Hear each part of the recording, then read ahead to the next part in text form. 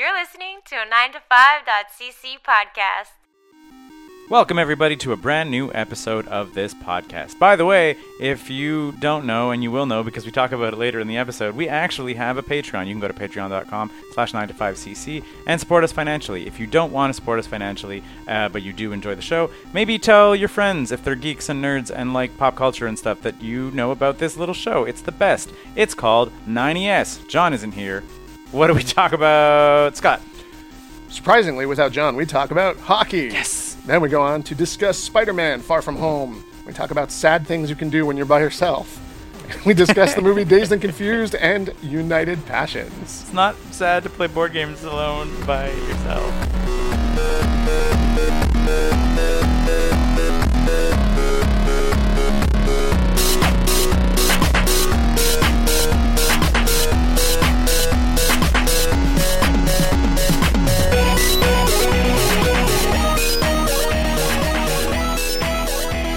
Paying a lot of money for your 22-year-old top scorer is fine. Yeah, well, the thing... And you know what? Scoring wingers, yeah, they need good centers to play. But if you're Edmonton and you have two great centers, you're fucking desperate for a scoring winger. Yeah. Well, you sign them. You need them. And you spend a lot of money. Like the other thing was McIndoe talking about all of the all of the various contracts and someone dissecting it, and he's like, no one is saying the Tavares contract is bad. And he's like, but if you take a look, you have John Tavares and Mitch Marner for around equal money, but you're like, but you probably have Mitch Marner is going to be better over that time period. Those next 6 years. But yeah, exactly. That's it. You're like Tavares will have a drop off, whereas Marner will still be like peak for the entirety of his contract. So like, no one thinks the Tavares contract is bad because he signed it as a UFA, not as an RFA. Anyway, John's not here, so we're talking about hockey. And also, we're going to talk so much about hockey, Scott. Are we? Yeah. There's two things that I wanted to bring up. Scott and I both listened. One of the things that got us kicked off on talking about this was Puck Soup is back. Finally, which is a podcast that both Scott and I enjoy. It's been a cruel summer. Cruel summer. But now I'm going to say that Patreon is a wonderful thing. We have one too. But anyway, so the guys from Puck Soup do a Patreon. And on that Patreon, they do a mailbag episode, I think almost once a week. And then they do an episode. Once a week? I think they do a mailbag once a week. Like, it's crazy. Like, I think they put out 5 episodes a month of extra content, where it's like they do, I think, 4 mailbags, then they do a their choice conversation, and then they do a listener's choice conversation. I think something like that with the format. Anyway, so there's a bunch of podcasts. I subscribed over the summer to support a podcast that I really enjoy.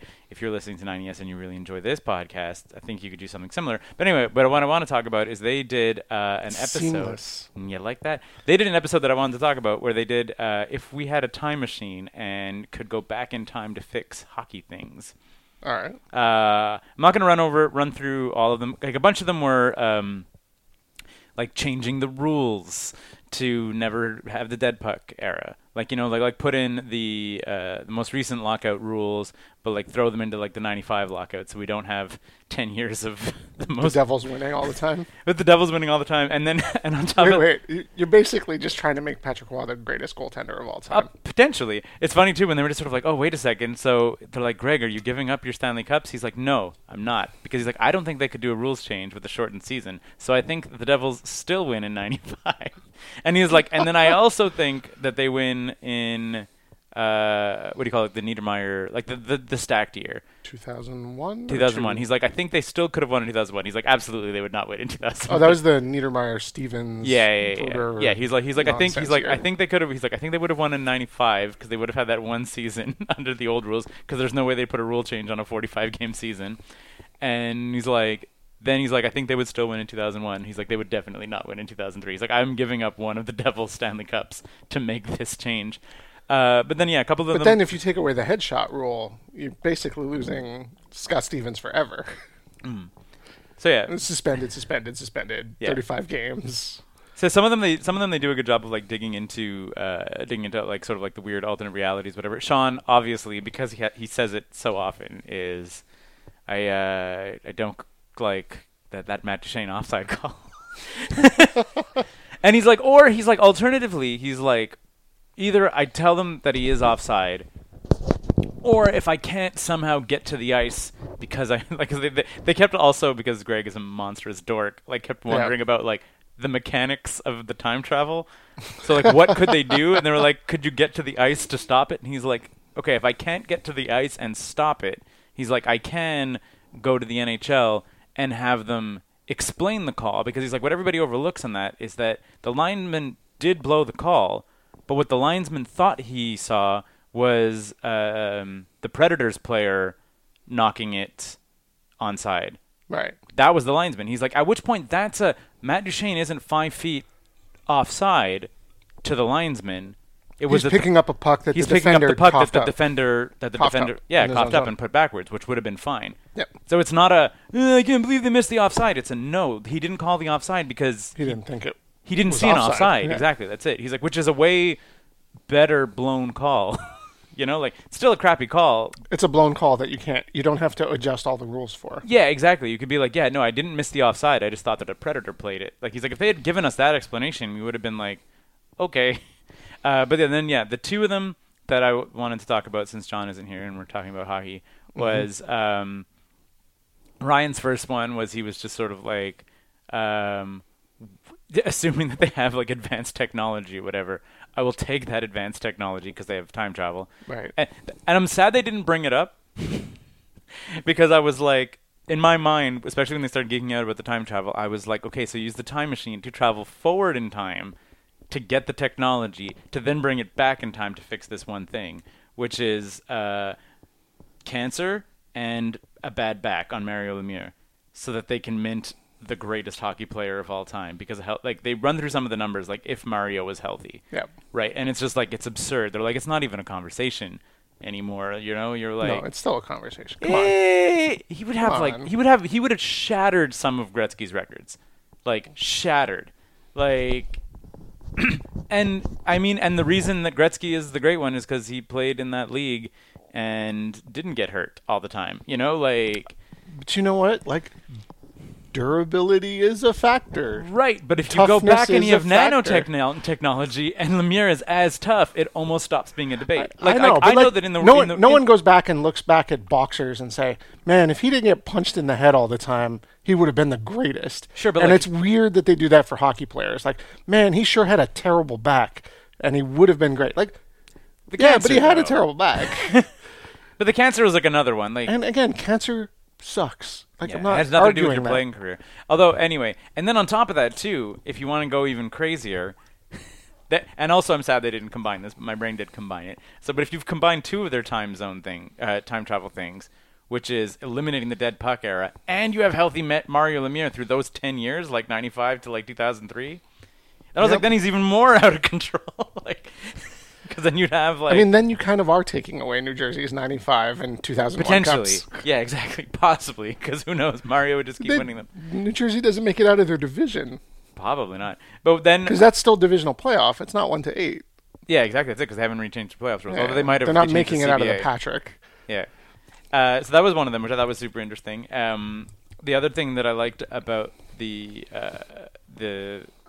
Lemieux, or the thing that the Lemieux that they talked about it, that Sean said, he's like, not to say that I'm happy that he had like what he went through and then he retired and then he missed 3 years. Like that's the other thing too, when they talk about like the comeback after 3 years. You're like, you have guys who miss like a year or whatever, or some of the guys came back post lockout rusty and whatever. Like Lemieux coming back 3 years after leaving for cancer. Yeah.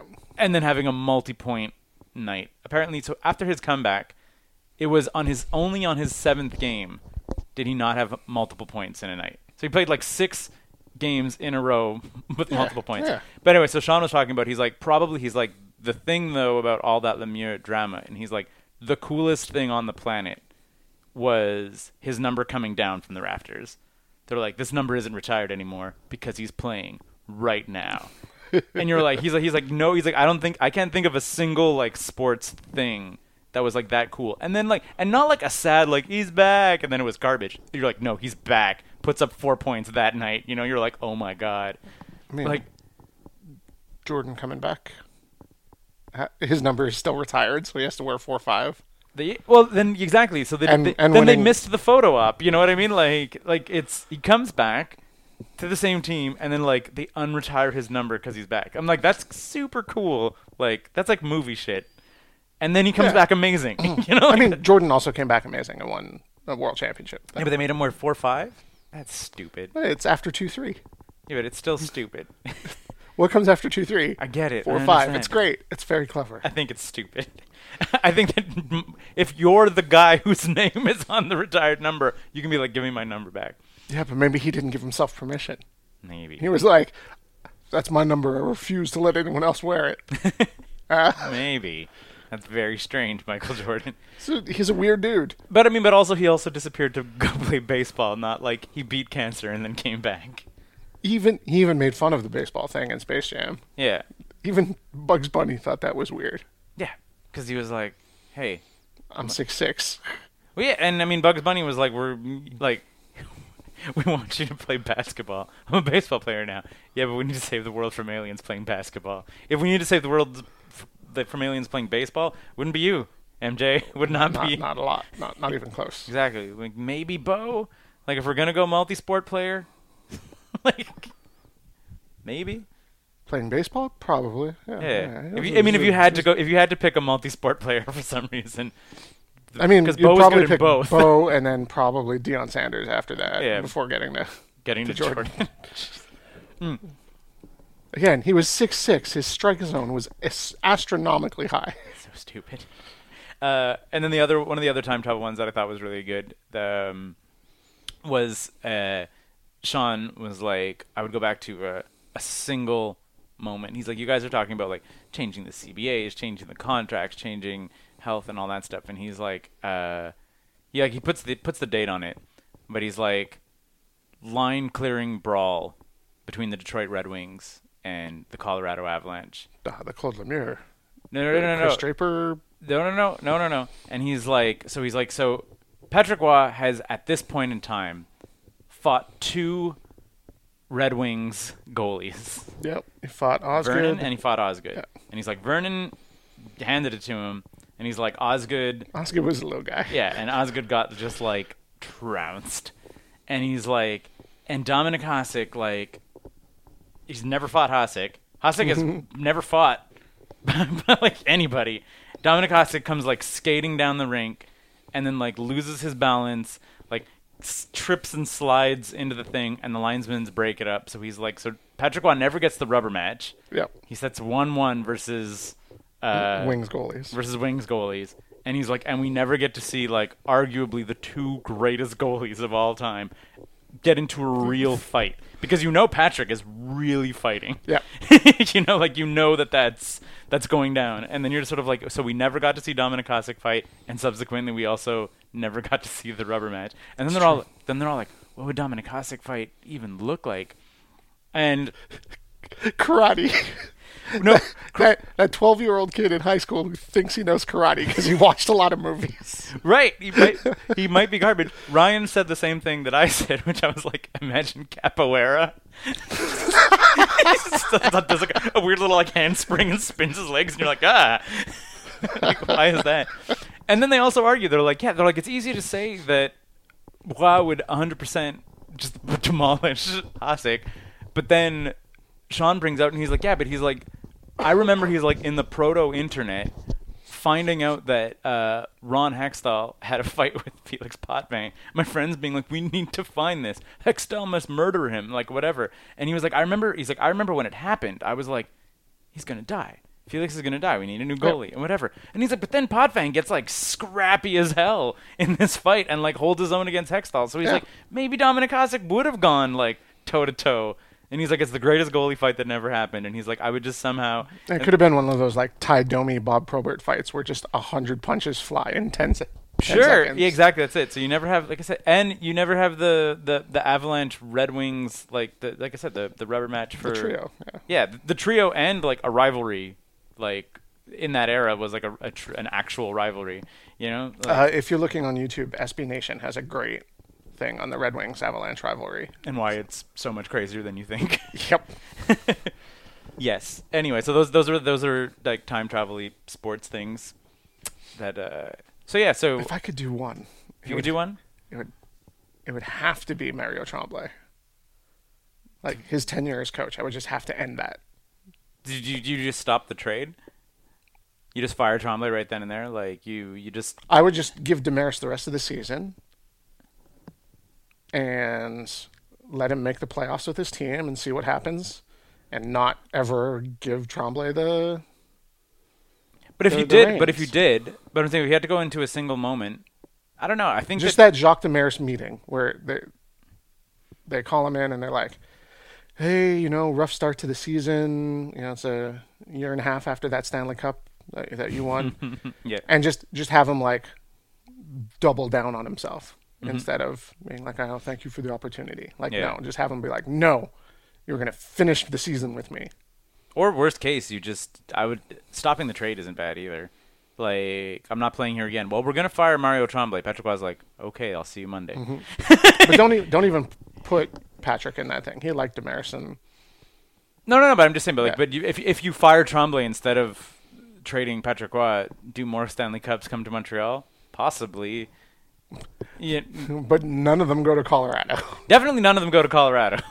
but Montreal could do better. I don't know. The stopping trades, I think is an easy one. Obviously, as like someone who's Well, I mean, yeah, if you you want have to really, really mess with hockey, then the trade is the one you stop and see what happens after that. yeah, well, yeah, exactly. That's it. Like they, what was it? There was a weird. They have a weird one where Ryan has like a weird one where he's like, if Vancouver blows up the team after the Schneider trade, Yeah.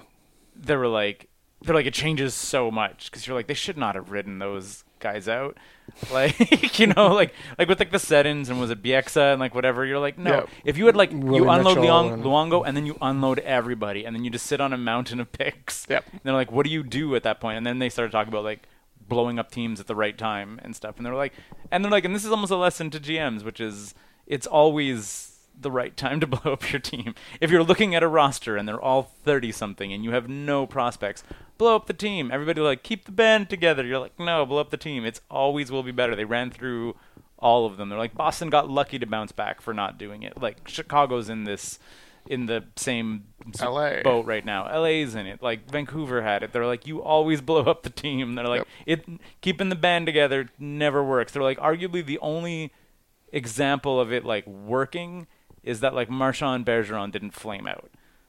like it's And Chara was able to be a contributor deep into his 30s and 40s, early 40s. Yeah, exactly. That's it. But I mean, but they still like stumbled heavily and then got. But lucky. then again, you say that, but the Ottawa Senators were in the conference finals a couple years ago, and they blew up their team. Yeah, but they They blew it to ashes. but they got nothing back. Like that's They the blew their important. team to ashes. The important caveat is you need to get the return from when you're like trading the Seddons or whatever. He was like, and he was like, if you want to like boil it because they down, traded Hoffman and Stone and Carlson, and that team is now still a dumpster fire. yeah. Well, that was it. They and I think Ryan said he's like, I trade the Seddons at the draft, and I was like, yeah. I was like, you would get so much if you trade the Seddons at the you'd get the first overall pick probably, or Yeah. like we're gonna trade the Seddon twins before their crap at the draft. We're gonna trade both Seddons for the number 1 overall pick, and then I forget who it was that year. Like, but someone good. Like, could you have traded the Seddons for like McDavid? It wasn't McDavid's year, but I'm like maybe, possibly. No, that's the one player you couldn't have. Any other draft, yeah, but not McDavid. Probably could have traded him for Matthews. Yeah, definitely. Yeah, like that's it. You probably could have like McDavid, probably not. You're right. Toronto totally would have jumped on that. They love their big Swedes. And the Twins, they love twins. But yeah, so if you had to, I don't know, what would it, if I were like. I mean, they're draft better than Andre Kostitsyn. Hey, there's a guy named Patrice Bergeron who's still available. Habs, maybe draft him instead of Andre Kostitsyn.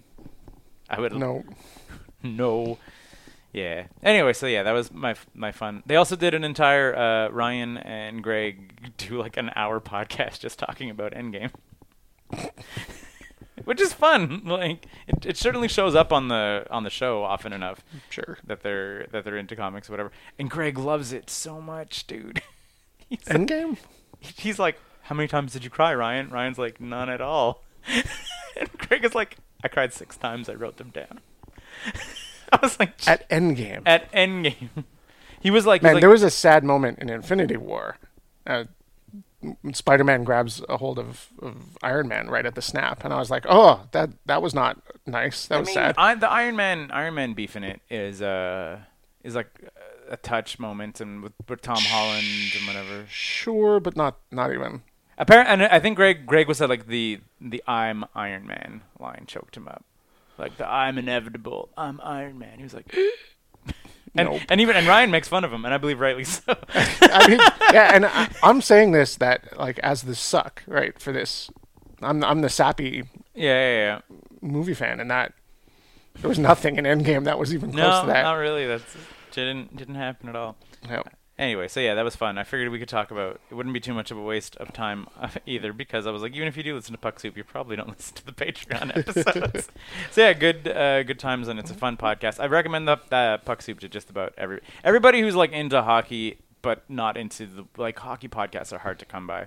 Like they're either super bro-y or they're very like, interviewee, or they're just complaining. And these guys complain a lot, but it's like I can't listen to like Montreal Morning Sports because they're just complaining about everything the coach does and just get out of here. It bugs me.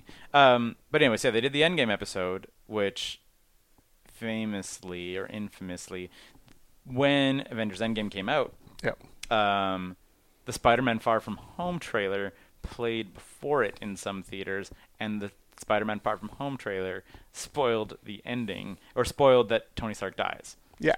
And then they had to repackage it to have Tom Holland show up in the front of the movie and be like, there is a Spider-Man Far From Home trailer. It's after the movie, though, so that we don't spoil anything. But anyway, you saw Spider-Man Far From Home. I saw Spider-Man Far From Home. Segue. Yeah, no, it was seamless. How was it?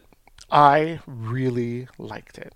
I know nothing about this movie. You can spoil it, but I literally know nothing. I mean, I know that Mysterio is there, and I know that it touches on the multiverse, I guess, element, like, or at least Mysterio maybe lies about the multiverse.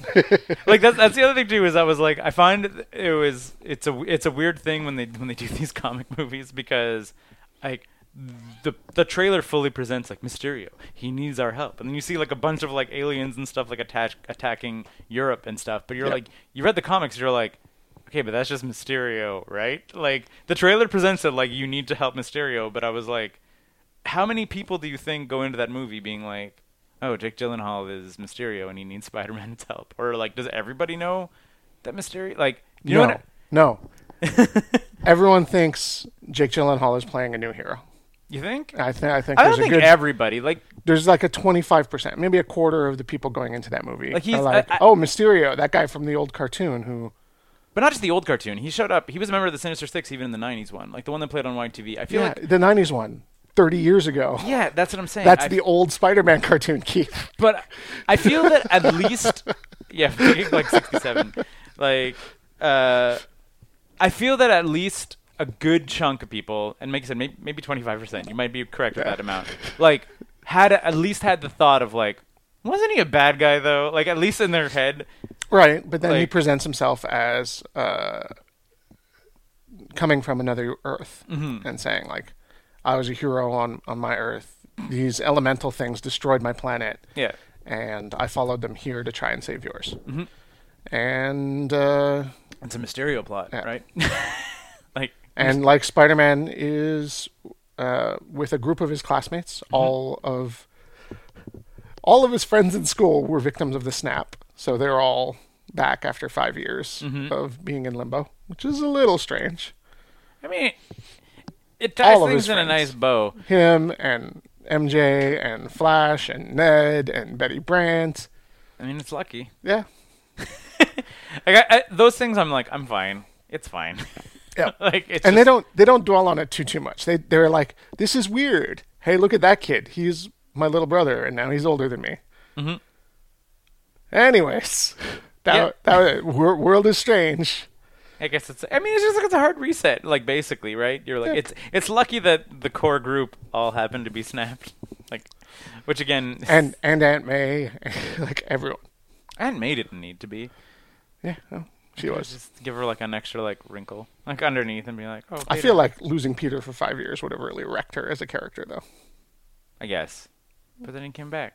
Oh. Could Um, you snap back, Uncle Ben? No! We discussed this. You can't. So Peter goes on his school vacation to Europe, and Nick Fury keeps trying to rope him in to help battle these elementals that are destroying the planet. Right? And he doesn't want to really do it because he's a 16-year-old boy. Mm-hmm. I mean, he's also had like a little rough go of it too. Like the last time he tried to be a hero, his mentor died, and he ended up in space, and he died. And yeah, he's kind of just like, I'm okay stopping bank robbers and stuff, but this end of the planet, save the world. Stick to the friendly neighborhood. Yeah, like it's funny. Mm-hmm. It's funny at the right moments. It's light. It's everything you liked about Homecoming, but like lighter, fluffier. Okay. The villain is a villain, and he's dangerous, and he needs to be stopped, but he's not so menacing as Vulture was. Yeah. Where you're just like, oh, man, he's really bad, and like, yeah, kind of cringy. I don't feel so good about this villain. Please stop him. Mm-hmm. And, Mysterio as a bad guy is like very superhero-y, and it's nice, and it's appropriate. No, he's not super grimdark or whatever. He's not super grimdark. He just has, well, I mean, which is also Mysterio. Like Mysterio, like is like a does heists. Yeah, he's got a great origin. Mm-hmm. His motivations are very logical, which is so important in these movies. Like we talked a bit about Dark Phoenix last podcast, where the villains don't make sense and are never explained, and you just don't care. Yeah. Mysterio's motivations and origins are clear. They make sense in the world that was created, and you can understand them even if you don't agree with them. Well, I mean that I like he got a lot darker, but that's why I liked Vulture for like the same reason. Yeah. Vulture was a great villain. Got a raw deal and was like, "Yo, I'm gonna use this tech and I'm gonna like put my family through college." Yeah, bears the brunt like a little like anti-establishment like whatever because Shield screwed me out of all this money. Yeah, or it totally Stark makes sense. Industries, whichever one. Yeah, Exactly. That's it. Like I was like, yes, I understand why you are a villain. Carry on, as Yeah. opposed to just like laughs maniacally. Exactly. Like, I'm evil incarnate. No one cares. Mm-hmm. Like if you watch Justice League, god damn, that villain is stupid. I'm the god of war, and I'm here to destroy the world. Like, To be fair, though, care. that was the villain in the first Guardians movie, and the first Guardians movie was great. Like Ronan the Destroyer is just the Destroyer. Like he has no other real motivation. Well, no, he's trying to get the Infinity Gem. Like that's it. Yeah, but I mean, but why? Like, is he going to be immune to the snap? Who knows? What was that? Oh yeah, that was the other thing too. In more Endgame talk, Ryan points out he's like that scene where he's like where the women like rally around Captain Marvel. Yep. And he's like, I like the scene, I like what it represents, but he's like, put your movie in the correct order. He's like, she just flew through a spaceship like 5 seconds ago. Hey, I'm the Wasp. I need my help getting across the goal line. No, I don't. I'm Captain Marvel. I do not need this. Like they're like, even if it was just like they're like, knock her down or whatever, have them rally around her, have her do the charge, then fly up, kill the spaceship or something. Like just flip it around. They were like, you just showed her like blast through an entire spaceship, and then a bunch of like mid to low tier like heroes are like, yeah, like T'Challa's sisters and stuff like that. They're just really good at combat. Captain Marvel should be like, ladies, I don't. Thanks. Thumbs up. I appreciate what you're trying to do. Girl power. I agree, but I don't need this right now. Yeah. They're like it's like that scene in Justice League where Superman really needs Robin's help. Wait, no, that doesn't happen because Superman never really needs Robin's Right. help. Unless it's to put the kryptonite in a little lead box and then go away so Superman can finish his day. Yeah, exactly. Or I mean, That's it. like, or they could have done it without Captain Marvel and maybe had Captain Marvel like swoop down and save them. They could have had him like rally around, like one of the other, like Black Widow or something. But they're like just the girls rallying around Captain Marvel to like help her out. You're like, what is happening? In a kicky fight. Yeah, exactly. You're like, she doesn't need your help, guys. So she's fine. Yeah. Yeah. Yeah. So So Far From Home, I highly recommend it. So, and it's it like- had it had a little bit of that Into the Spider-Verse feel to it. Like the tone was very like that. Just fun and interesting and So how does it? It's the first post Endgame, right? Like Yeah. it's the first actually. it's like the end cap to Phase 1. Right. So how do, like, do they do? Do they introduce anything new? Does it seem to be building to Phase 2 or 3 or No, whatever? not at all. It's like It's just like, see, the world is okay now. We can go back to having adventures. Anyhow, here's Spider-Man. Yeah. You want to rank it? Yeah. I guess, better or worse than Homecoming? I guess is the obvious comparison point. Thoughts? I mean, slightly. It's not going to go above Homecoming. It's not going to go above Homecoming. No. Okay. Just because Michael Keaton's performance was excellent in Homecoming. Oh man, it's that little Homecoming is in that little cluster of superhero movies. So then below But like, Homecoming, we're not going far from Song it. of the Sea, Stand by Me, In Bruges, Black Panther. It's better than Black Panther, Is it better than In Bruges? probably. Is it better than Stand by Me?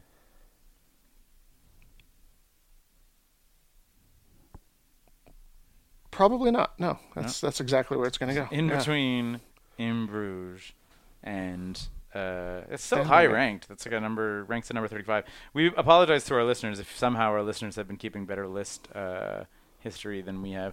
John was like, I'm gonna bring the list up to the cottage and update it, and then he messaged me today being like, he's like, I literally like sat down, opened up my bag, and did not have the pieces of papers that I had neatly stacked up. So yeah, he took some time off with his lady and had apparently like time set aside to update the list up from the cottage this weekend, and did not. I was like, damn it, John.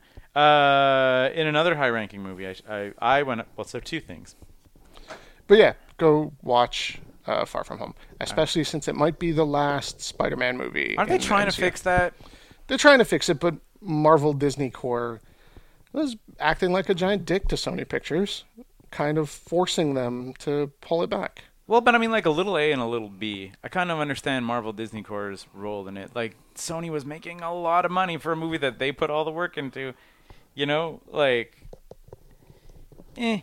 Yeah, but when you own the property, you own the property. You Like, do own the property, but I mean, just Marvel turning around to say you get X amount, and then saying next time we were just going to give you a fraction of that. And take oh it. yeah, I just think that there's It was a very bully move. I don't necessarily say bully. I think that it goes both ways, and I think that maybe it's like a first offer and like a counter offer, and maybe they can settle it. Because you know what I mean? Like I think like Sony made like 90-something% or whatever of still Homecoming. You know, like they made most of the money but it was all MCU staffers and writers, and they get to have Iron Man. I'm not saying Spider-Man needs it, because like if even you look at the Andrew Garfield ones, they were hot trash and they still were box office Yeah, smashes. those first 5 movies made a lot of Yeah, money. exactly.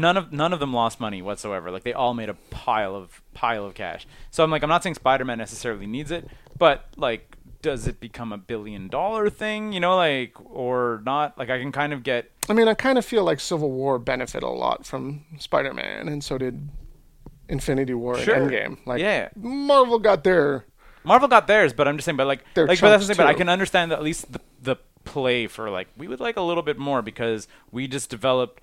Like, everybody hated the Andrew Garfield ones, and now Tom Holland's Spider-Man is, like, a beloved dude. But also because Sony gets to have he was in Avengers and whatever, so now Far From Home is bigger. You know what I mean? Like oh yeah, no, for sure. Like it's I saw Venom, and Venom was like a fun, trashy movie. yeah, exactly. That's it. I don't trust Sony to make another great but Spider-Man movie. But I all can on their understand own. why Marvel maybe wanted more money. I think they're like, we want this much is way too much. But I'm like, I can understand they're like, we want more than like the 5% or whatever that first agreement had. Sure, but Marvel Disney got all of the merchandising licensing money, all of it, every single cent of it, every lunchbox and poster and That still doesn't add up to like $1 billion like it does at the box office. every video game tie-in, like everything. Sony still gets the video games and stuff. Sony still anything video like related. Sony, like all of the Spider-Man game that everybody loved is still Sony. I guess Like everything at Walmart and Target and I don't know. that's a lot. That's not nothing money. Oh, That's it's a not lot of nothing money. for sure. But I'm just saying. But like, it's still like a pretty big knock on the box office. So who knows? Lawyers will figure it out, and hopefully Tom Holland's not done. I hope Spider-Man stays in the MCU. Obviously, because if they're gonna do it, it'd be weird if he's the only one who's not there. I really hope they use him to launch the X franchises by having an Amazing Friends movie. Well, That would make me so happy. And I know, so this is the argument, right, is that, especially like post-Spider-Verse, which is supposedly like Spider-Man, like Sony still owns like Miles Morales and all that stuff. Sure. And I was like, but how though? You know what I mean? I'm like, if it's a different guy, it's a different character, and he has different powers, how does your... Do you know what I mean? He's not just another guy saying I'm Spider-Man. He literally has a different power set than Spider-Man, right? Right. So I'm just saying, how does Marvel not like lawyer up and be like, anyway, so the Spider-Man in the MCU is Miles Morales. Have fun with Peter Parker. Oh. Sony. Because Sony didn't just buy Spider-Man. They bought the Spider characters. Yeah. Just like Fox bought the X characters. Yeah. They didn't just buy, the X-Men. They bought Sabretooth and Magneto and Deadpool and Gambit. Yeah, like they exactly. bought the X. That's what I'm saying, but I find it so weird that Marvel can't just like creatively write them and then be like, anyway, now here's... Yeah, except Miles Morales premiered and starred in Spider-Man comics for years Sure. and years. So like that's what happened. Yeah. It's like a bummer, When though. when Marvel was writing comic books and they knew that they had sold off the Spider-Mans to Sony, they should not have introduced new characters in Spider-Man. Wait, but I mean, when they were doing that, though, they also didn't have ties to a movie studio at the time. Like, Miles Morales showed up in, like, the 90s? No, the 2000s. He showed up in Ultimate Spider-Man. So Oh, so, no. Yep. Ultimate was early 2000s, though. It was still pre-MCU. Like, yeah. I don't know if it was before Iron Man. It was definitely before Iron Man. But even then, like they should have known. They should have known they were creating characters for Sony when they were. Yeah, but I don't think they cared. Like, you know what I mean? Because they didn't have a giant movie deal. Yeah, the first Iron Man movie was 2008, dude. That's like yeah, I way guess, post yeah, Ultimates. But still, they were creating characters that were ultimately going to go to Sony. In the Yeah, comics. but when you're Like, only they a did. comics house, you don't care where the movies are going. Like, why Sure. would they? They didn't care about the X-Men movies either. We're just going to keep writing comics, and Fox, Sony, and whoever is going to make money off of them, and we're going to get some residuals from that cash. So yeah, like I was saying, John is up at the cottage. I went up to the cottage this weekend, Scott, and two things. One, I will touch on very briefly because we won't get into it all together. Go on. Huh? Go on. I think we talked about Spirit Island on the show a little bit, the board game. Yes. Where you play spirits. So anyway, Spirit Island is also a one-player game. That's kind of sad.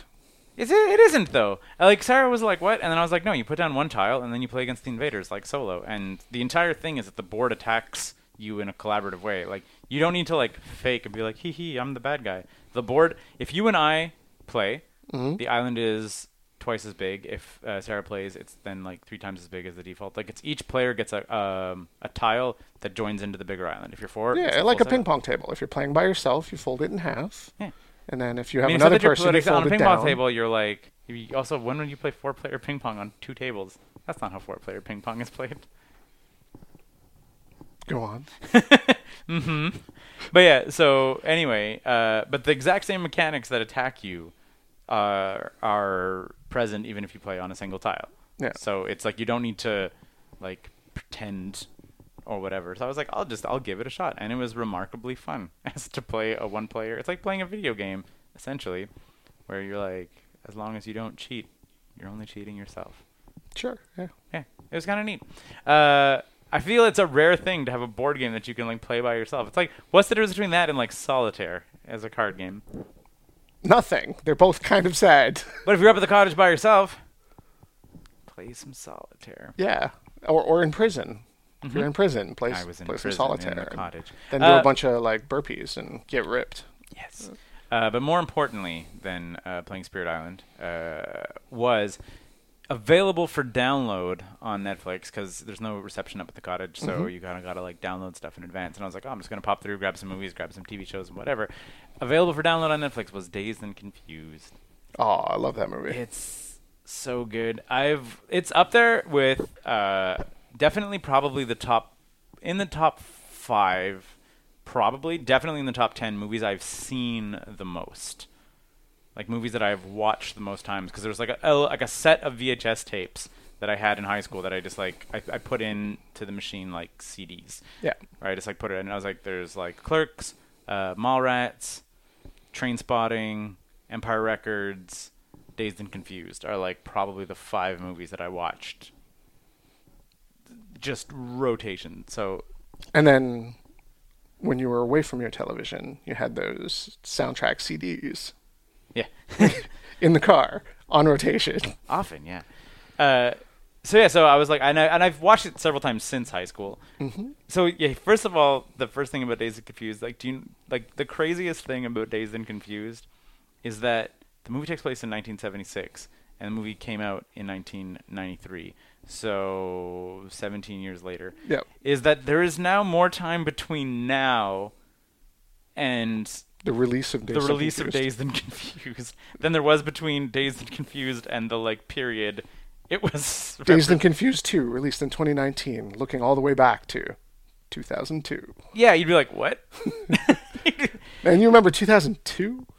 Oh, and then it's so weird. Like I read reviews about it where they're like, I got an iPod. Yeah.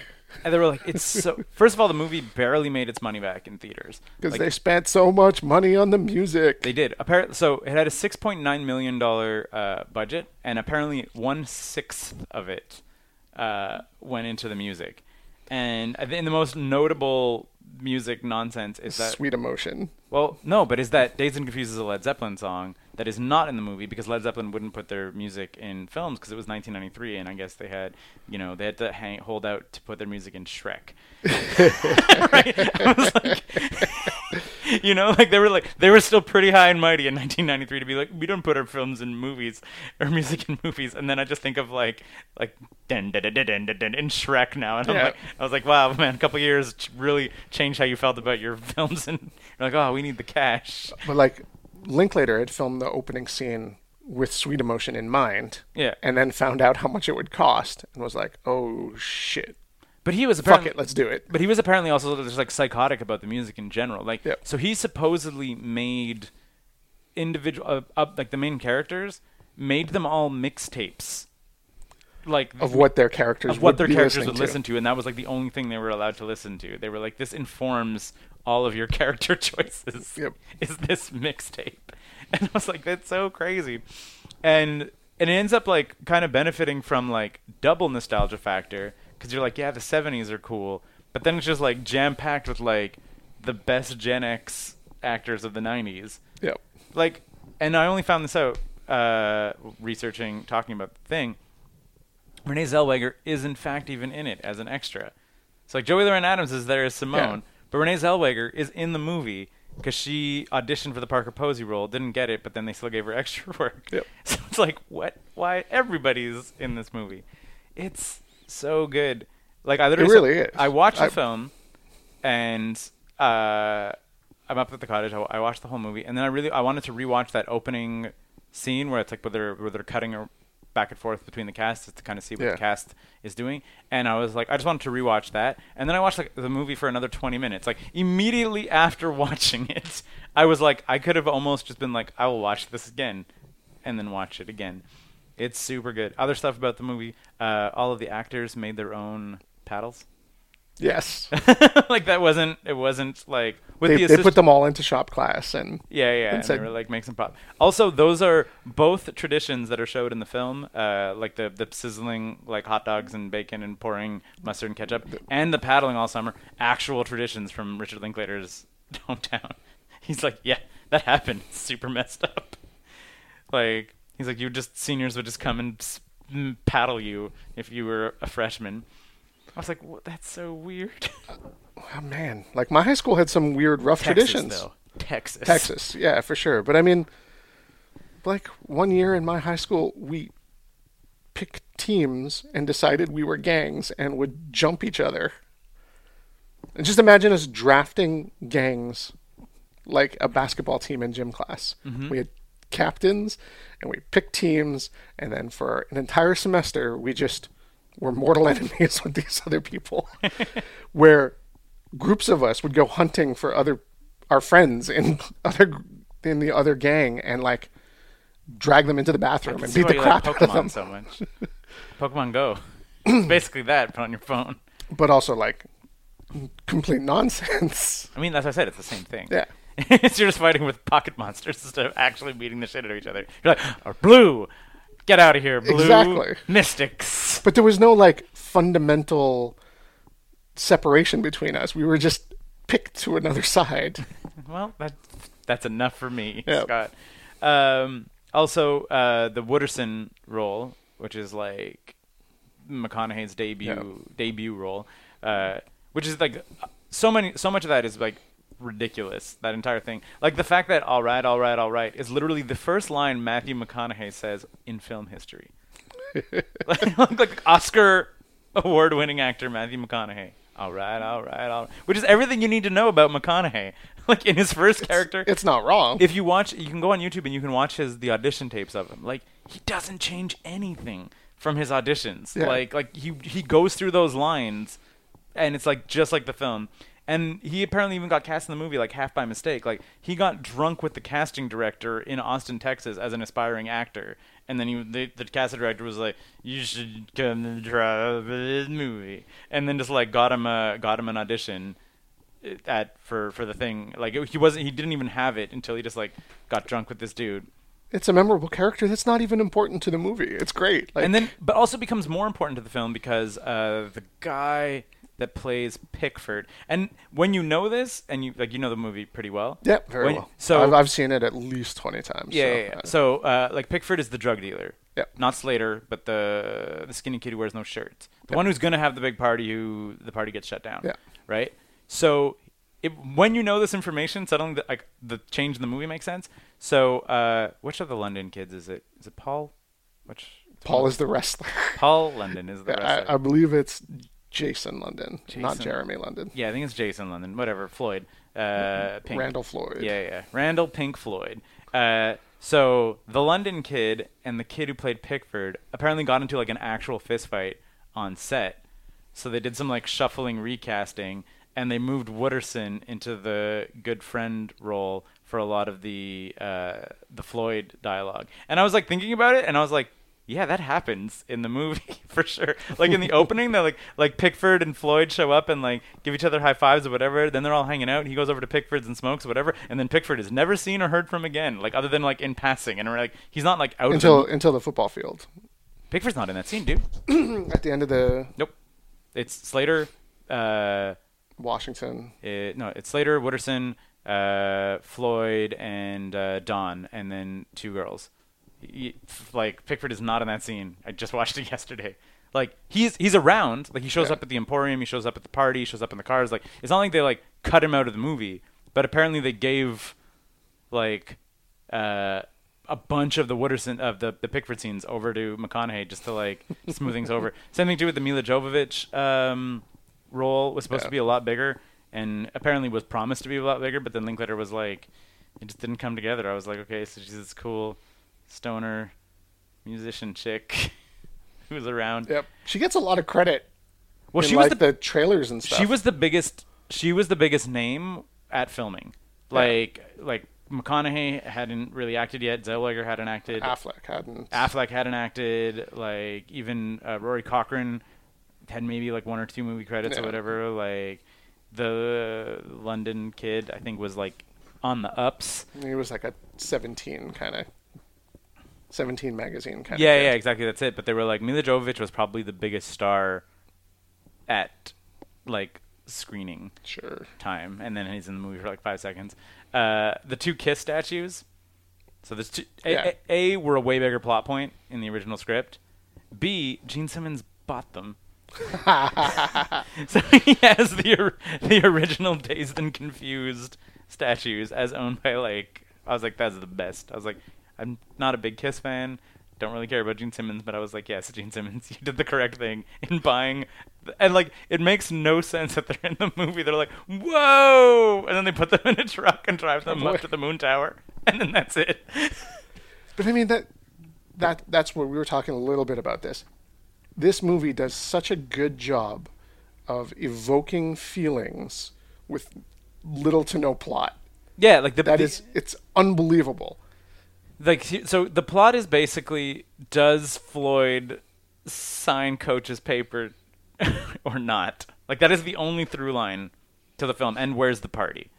And can the kid get there? Yeah, well, even then, because that happens pretty early because Floyd takes him in. Like, as soon as Floyd takes in Mitch Kramer, played by, what is it, Wesley Wiggins? Wiley Wiggins. Yeah. As soon as Floyd takes him in, like, he's going to that party. Like, it's done. Yeah, but he's also on the run the whole time. No, because they kick the shit out of him after the baseball game. After the baseball game, and that's like pretty early. So then he's like, okay, come by over to the Emporium, and he's like, well, is it a thing? And he's like, he's like, they usually give like freshmen a couple days off after like a licking that bad. So that's him, like absolute, and that's the Richard Linklater character. Yeah. Too, which is Linklater himself was like specifically in 1976 was a freshman.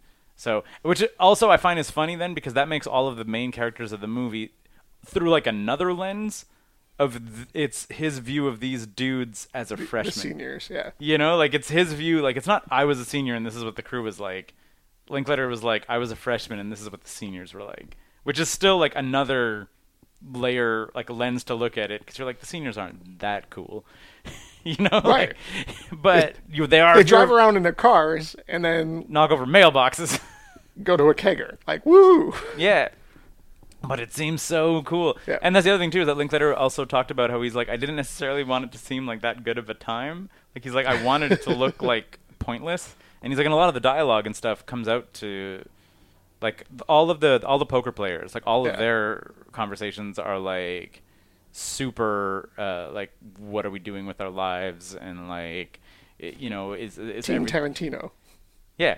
Yes, exactly. But so like what are we doing with our lives, is any of this worth it and all that stuff, but it's still so like well put in together, like the Wooderson character, like he's super cool but he's also super depressing. Yep. Right, like, and then even like the how into football the other characters are is super depressed, and they're like, we can make state, and like that's all they have going. Texas. You know, I mean, and that's huge. It's like it's really huge, and that's why did you ever watch? That turns into Varsity Blues, and that turns into Friday Night Lights. Well, did you ever watch Everybody Gets Some? No, I didn't watch it yet. You really should. But it's like, it's a very much a spiritual sequel to Dazed and Confused. But it's like the best ball player who like won the state championships and whatever gets on a full scholarship into college or whatever, but then realizes that they're like, are you the best player on this team? No. Well, then you're not making it to the big leagues. Yeah. You know, and they're like, oh, what? You know, so it's like dealing with that, like shoe dropping, but in baseball, because Linklater was like a bigger baseball player than football player. Yeah. But then when you know the football guys are like so into football that you're like, yeah, none of these guys are, and they even reference that with Wooderson, like when the cops bust him. They're like, oh, like reliving your old glory days. You're like, yeah, he was a star football player. That's what you get. That's what you get. That's where you guys are heading mostly. You know, like it's so good. Like there's so much. Like the O'Banion character is super dark. Yep. Like that he flunked potentially to beat up freshmen again, but then everybody hates him. Like such a douchebag. Like it's all the casting is amazing.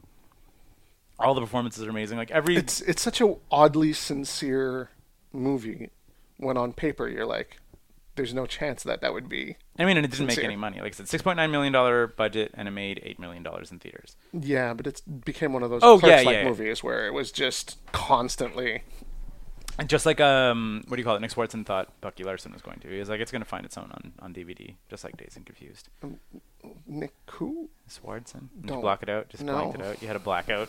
You found the Eternal Sunshine office, and you're like, oh, you want us to erase one of your exes? No. I want you to erase Bucky Larson from my brain. But yeah, Dazed and Confused, so good. I mean, if you haven't seen it, you're a fool. Yeah, like And like I was, much. and like I don't think there's a part nothing in that movie that is superfluous or unnecessary or a drag to get through.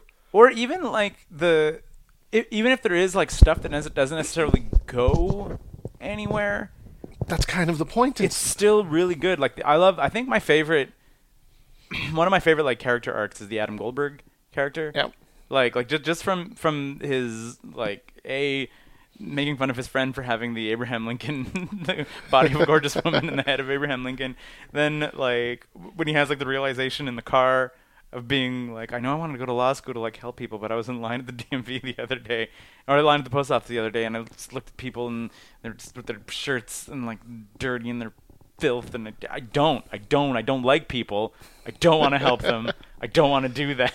And then just like they're like, so what do you want to do? And then he just like shoves like both hands on like he's in the back seat, just like the driver in the passenger seat. He's like, I want to dance. And then it just stops. Like the scene cuts and it's over. But like you learn about that character, and then he's ultimately decides to like throw that punch at Clint because he's like Nicky so Cat, yeah. yeah, because he's so pissed off about it. You're like, I love his little arc that Yeah. exists is just like this. I love his plan too. I'll throw the first punch. Everyone will jump in. There'll be no fight. And he's not like super wrong. Like it's the football players are like, no, we want to watch this go down, so they stop people from breaking it for like probably much longer than he thought. But he just ends up with a black eye. Like Yeah. he doesn't get like murderized in it. He just gets quite a bit more the shit kicked out of him than he thought he would. But even then, he's like talking about it. He's like, I wish it was a little more symmetrical. He's like looking at the black eye. Like, it's so good. Yeah, when I thought about the list when I was ranking it, I don't see how this movie doesn't make the top 10. Like, especially, like, I was like, my first point of reference was Hackers, and I was like, it's got to be much better than Hackers. So that's already at 19. Looking into the top 10, Ooh, Keith. It's hard. It. But I'm Our top 10 is it's solid. It's full of very, very good movies. Personally, I would see it. I mean, I can see it going above Cabin in the Woods. I don't have a problem with that. I really like Cabin in the Woods. It definitely cracks Cabin in the Woods. I feel like the characters are superior. I feel that it jumps Aliens and Back to the Future. Oh, Aliens is No, weird. and it's like it's very good. But I'm Aliens has that same thing where it's a cast of characters that you don't. Right, but Aliens, but both, I find both Aliens and Back to the Future are ranked very high, but they both benefit from building off of something that already exists, right? Like, and they're very good, and I don't want to like remove things from it, but like Dazed and Confused came out of like nowhere. Do you know what I mean? Like, as in terms of an original piece, and James Cameron comes in there and he crushes it. I love Aliens. I in fact prefer like. No, I don't. I like Alien better than Aliens. I was gonna say, do I like Aliens more? And I was like, no, I don't. I do. That was the big discussion. So if you like, go back Alien, and listen Alien to some of our is pure backlogs. horror. It's so good. Like personally, I see it either like edging like Ghostbusters, possibly edging Jurassic Park. Like that's where I see it, and then kind of locking in underneath Back to the Future. It can't pass Back to the Future. Yeah, that's It what I'm can't. saying. It's to whether it edges Ghostbusters. I think it does, and I think I think it edges Jurassic Park also. Like it's tight. Like none of these are. Man, this is hard. It's so good, dude. I know. Like Again- that's what I'm saying. Like I can't imagine the other any other movie where like 20 years after it, like I watched it, I've seen this movie 100 times, and then I almost watched it a second time immediately. Yeah, let's put it right there under Back to the Future, above Jurassic Park. All right. I think that's honestly where it goes. It's And so good.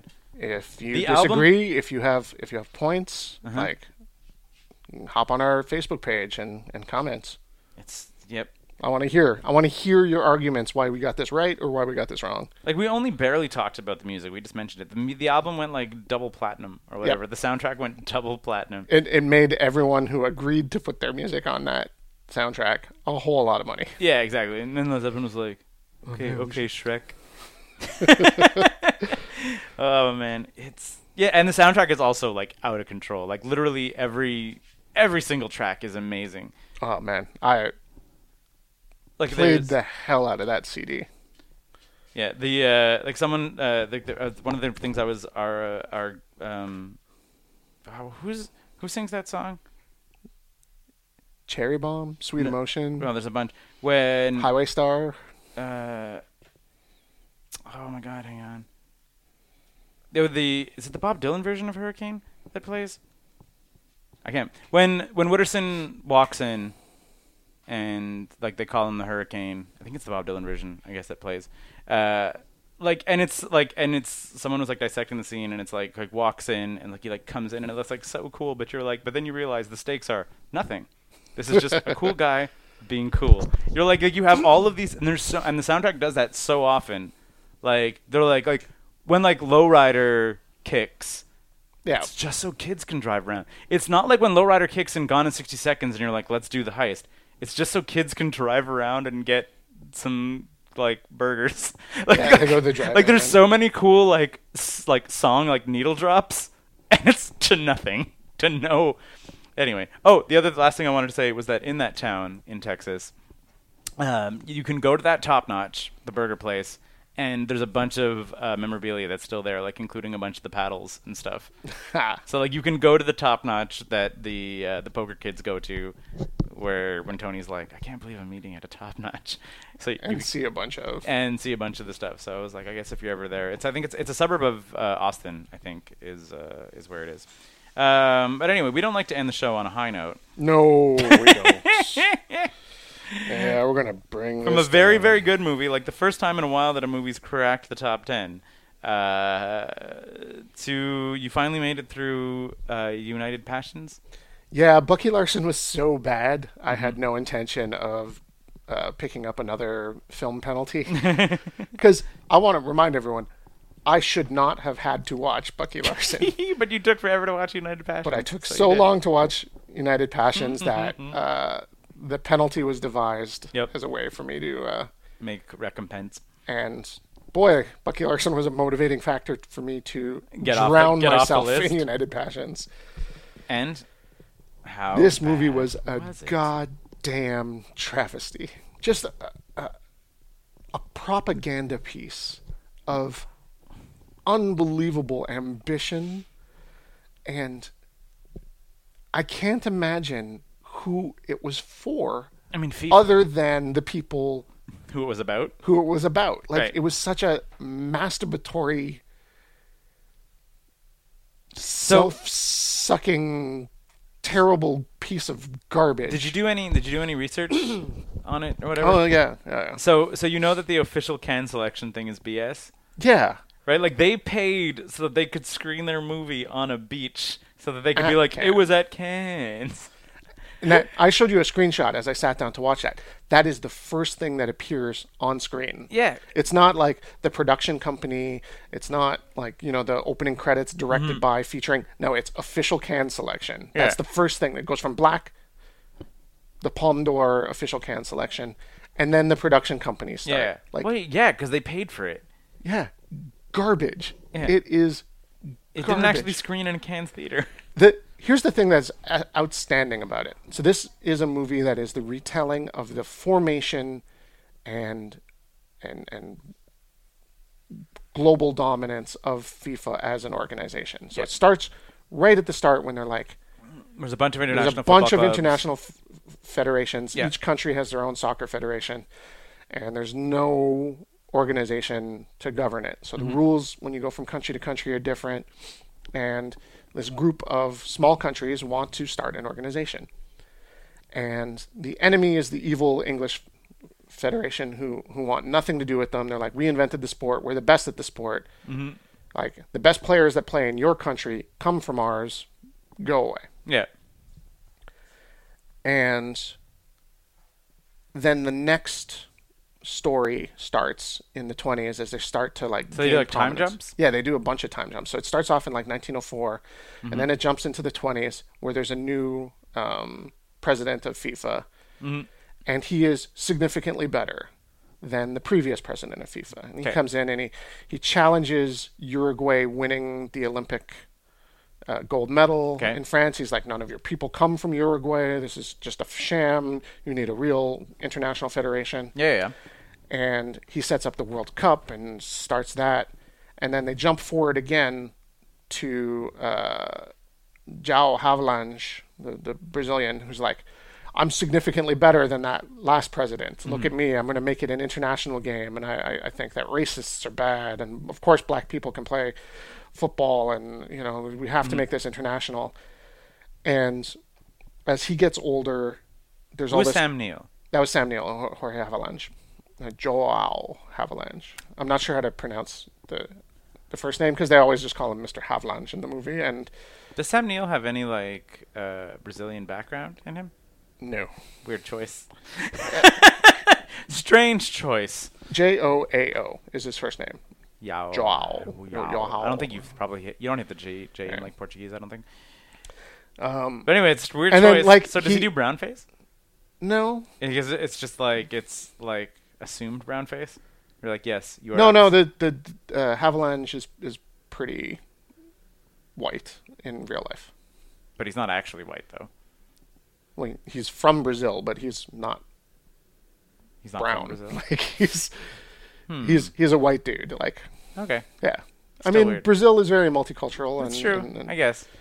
That's fine. And then going through the 70s, he's always like, we need money. We got to bring in money. This guy is the guy who can find money. And then Tim Roth is paying Sepp Blatter, who is Sam Robbins and Tim Roth, or Sam Neill and Tim Roth. The cast is so stupid. And Gerard Depardieu, and everyone is good in it. It's just. But is the acting good? Oh god, the acting is evident that they are getting fucked over by the director. Because these guys are coming in and they're putting in the work, but the director has decided to make this whole movie look like a Canadian Heritage Minute. So everything is kind of shiny and glowy, and everything looks soft focused in the trailer. I didn't even and that maintains. Yep. And until the 70s, and then they kind of go grainy. Okay. It's a movie set in the 70s. All of a sudden, like a period piece. So everything kind of looks a little browner. Everything looks a little browner, a little grainier. It looks like it would have actually been filmed in the 70s. Put a filter on it. Yeah. Yeah. It's so shitty. And all of the scenes are cut short very quickly. Anytime there's some dramatic moment or a pause, like Tim Roth is talking to the guy from Adidas and they're working out a contract, it's like, I think we can work out a contract. Cut. There's no time for any actor to breathe on the screen. They just want to tell the facts. It's an absurd runtime, right? It was about 2 hours, yeah. Yeah. And so, oh god, this. So you have so you have poor direction, not great acting, weird soft focus, shitty film filter. Consistent lies. And then I was so it's so you have a poorly pieced together film is what you're saying. And then have you watched the Screen Rant YouTube series Pitch Meeting? No. I'll have to show you one of them. Also, listener, you can go check out Pitch Meeting. It's very funny. But one of the ones that they do is Bohemian Rhapsody, where he's imagine this, and he's Freddie Mercury, blah blah blah blah, and the producer's okay, I like it, and he's just sort of good thing I made it up. And United Passions is just all of that. Yeah, right? and there's so much. There's a character in the movie that is played by different actors, but he is exposition dialogue, Mr. One. Mm-hmm. He shows up in every other scene to recap what's up, to explain who these people are, because no one fucking cares in the world except for those people who work at FIFA. Yeah. And they're either still alive or... Who is that? That was Jules Rimet. He's the one who runs some no-name soccer federation. Yeah. Dude, you suck. And that happened constantly. No. It was...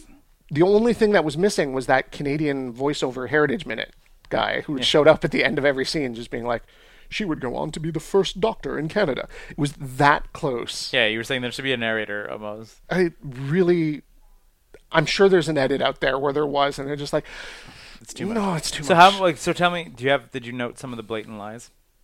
Do you have any? Sepp Blatter is presented in the movie as being completely clean of any form of embezzlement, of mismanagement of funds, he comes in, he's like, having been Secretary General for 17 years and then becoming the president, they're just like, well, this company is corrupt. And there's a reporter who's hounding him a little bit. And he's like, no, I knew nothing of this. He was the guy who was in charge of sponsorship. I knew nothing of this. I never heard about this. And I will be damned if this kicks me out of the presidency. And then he meets with the previous president, the guy who put him in the job, who then says, you basically have to blackmail all of the voters. And he's like, yes, I will, because that's the best thing for football. And, So he's like, and he I goes didn't know in anything about it, but I will blackmail all the voters and to he goes retain the into the position. vote, and it like blackmails and like bullies everyone, retains the presidency, and he's like, And it's like a victory on film. This is some great victory for the transparency of FIFA. It's so fucking insane. Awful. In a 2-hour movie about a football association taking over the world, there is maybe 5 minutes of soccer in the whole movie. It's spliced together so shittily. And we were talking about this before we pressed record. Like, soccer looks great, like in HD. Like, it looks so good. Like, whenever you like if you watch World Cup or Euro Cup or whatever, whenever there's like the time between the whistles, like an out of bounds play or whatever, Yep. like they cut to these like amazing HD shots of like the reactions of the players and the play. Like, And this is a movie that was funded by FIFA, They so have it's all- not like they couldn't get the footage. They had- or just like, you know what, leave, like, if you need to have actors or for some reason because you can't use it, just keep, like, you can CG in the crowd and just keep the cameras rolling in the stadium for like another half hour and you'll get some sick soccer footage. They own all that. They own all of it. Yep. They can be like, okay, the crowds will go home, like what they did, like what WWE did when they filmed the Page movie. Yeah. They would like film the Page movie matches as like dark matches and just tell the crowd to stay hype. I'm not saying you necessarily could get a FIFA crowd to like stick around the way you could to a WWE crowd, but you have all those cameras all set up there. Have a couple actors or whatever play some freaking football, and then you'll have amazing shots. Yeah, no, it was all trash. And they also spliced in the actors shittily into historic moments. So like Tim Roth as a young old version of Sepp They Forrest Blatter, Gumped it. like handing the trophy to Nelson Mandela when the South African games are Yeah. announced. Like, you don't need to do that. It looks terrible. I really want to talk to Tim Roth about this. Oh man, I would love to talk to those guys. there Be is like, no what- way they knew what they were doing. Watching that movie, there is no way that they realized when they were on set That it what was- the finished product was going to be. Yeah. That it was They're- going to be cut together to be that much of a flip piece. Well, because Depardieu did that, immediately followed it with that weird takedown piece, right? Yeah. Where like he did not of FIFA, but of like a corrupt French media mogul or whatever. Yeah. And apparently, sad John's not here, but whatever, because he actually saw it. But apparently, it skews like the other way. They were like, where everyone is like, yeah, this guy was a piece of shit, but this movie is just like, and then he raped and murdered a dog. Like, it's like the movie, like apparently, like it skews so far into the like, let us like, yes, this guy is evil and awful, but apparently it skews so far into just like pasting him that like it becomes absurd. So like, I think Depardieu was just sort of like, ew, gross. Like when he made a FIFA movie, I want to just take down someone evil. And then just like leans into it so hard. It's this weird, messy, It also sounds boring, which is like the worst. horribly boring, because there's no drama. Everything that FIFA does is right, is on the side of the angels, and succeeds amazingly. So weird. It's trash. So yeah, how do we rank it? Would you watch this movie or Bucky Larson? I would watch this movie. Bucky Larson has a goddamn crime. Because I was gonna against check. Because even humanity. though we have not updated the website yet, Bucky Larson is in contention to be the worst movie of all time. So that I guess that was my first point of comparison. Yeah, this movie is going to go. I don't even need to go too far. It's going to go Underneath London Has Fallen and above Xanadu, near the bottom of the list. Above Xanadu. Above Xanadu. That's still above that Jason Bourne movie. Yeah, but that Jason Bourne movie made promises it couldn't keep.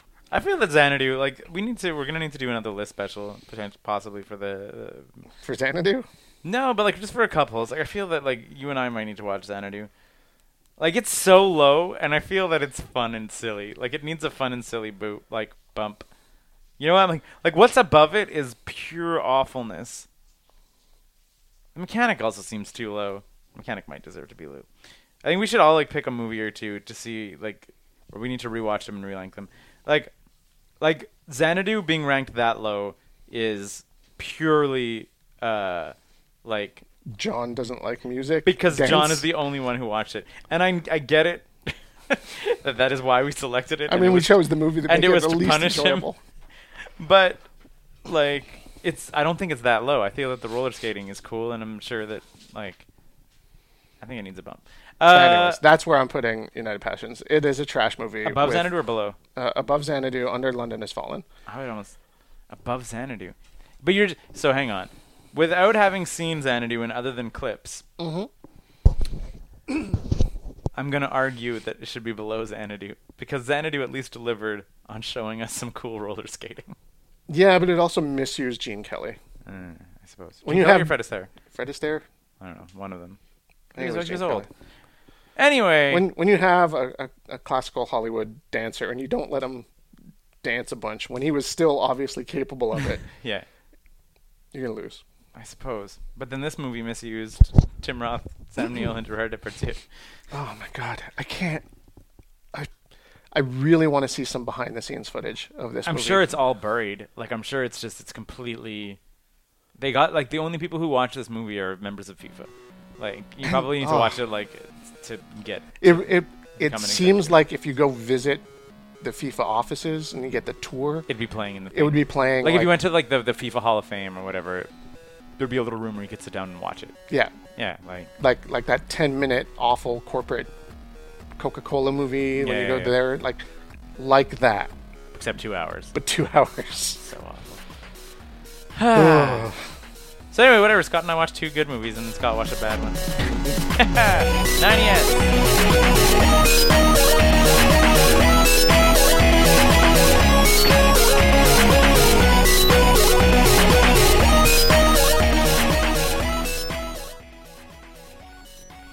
Hi.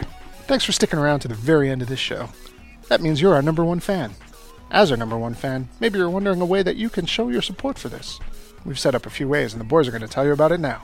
If you like this show, you might know other people that like this show, or maybe they'll like some of the other stuff that we're doing on the website. If that's the case, you can tell them all about it using all of the social networks like Instagram, Facebook, Twitter. We're on all of those, or you could just, send people links directly to the website. Or if you live in a world without the internet and you only listen to podcasts, you can tell people about it with your human mouth. There's other ways we could support us. John? If your interest in supporting us extends to the financial section, you might consider patreon.com/9to5cc.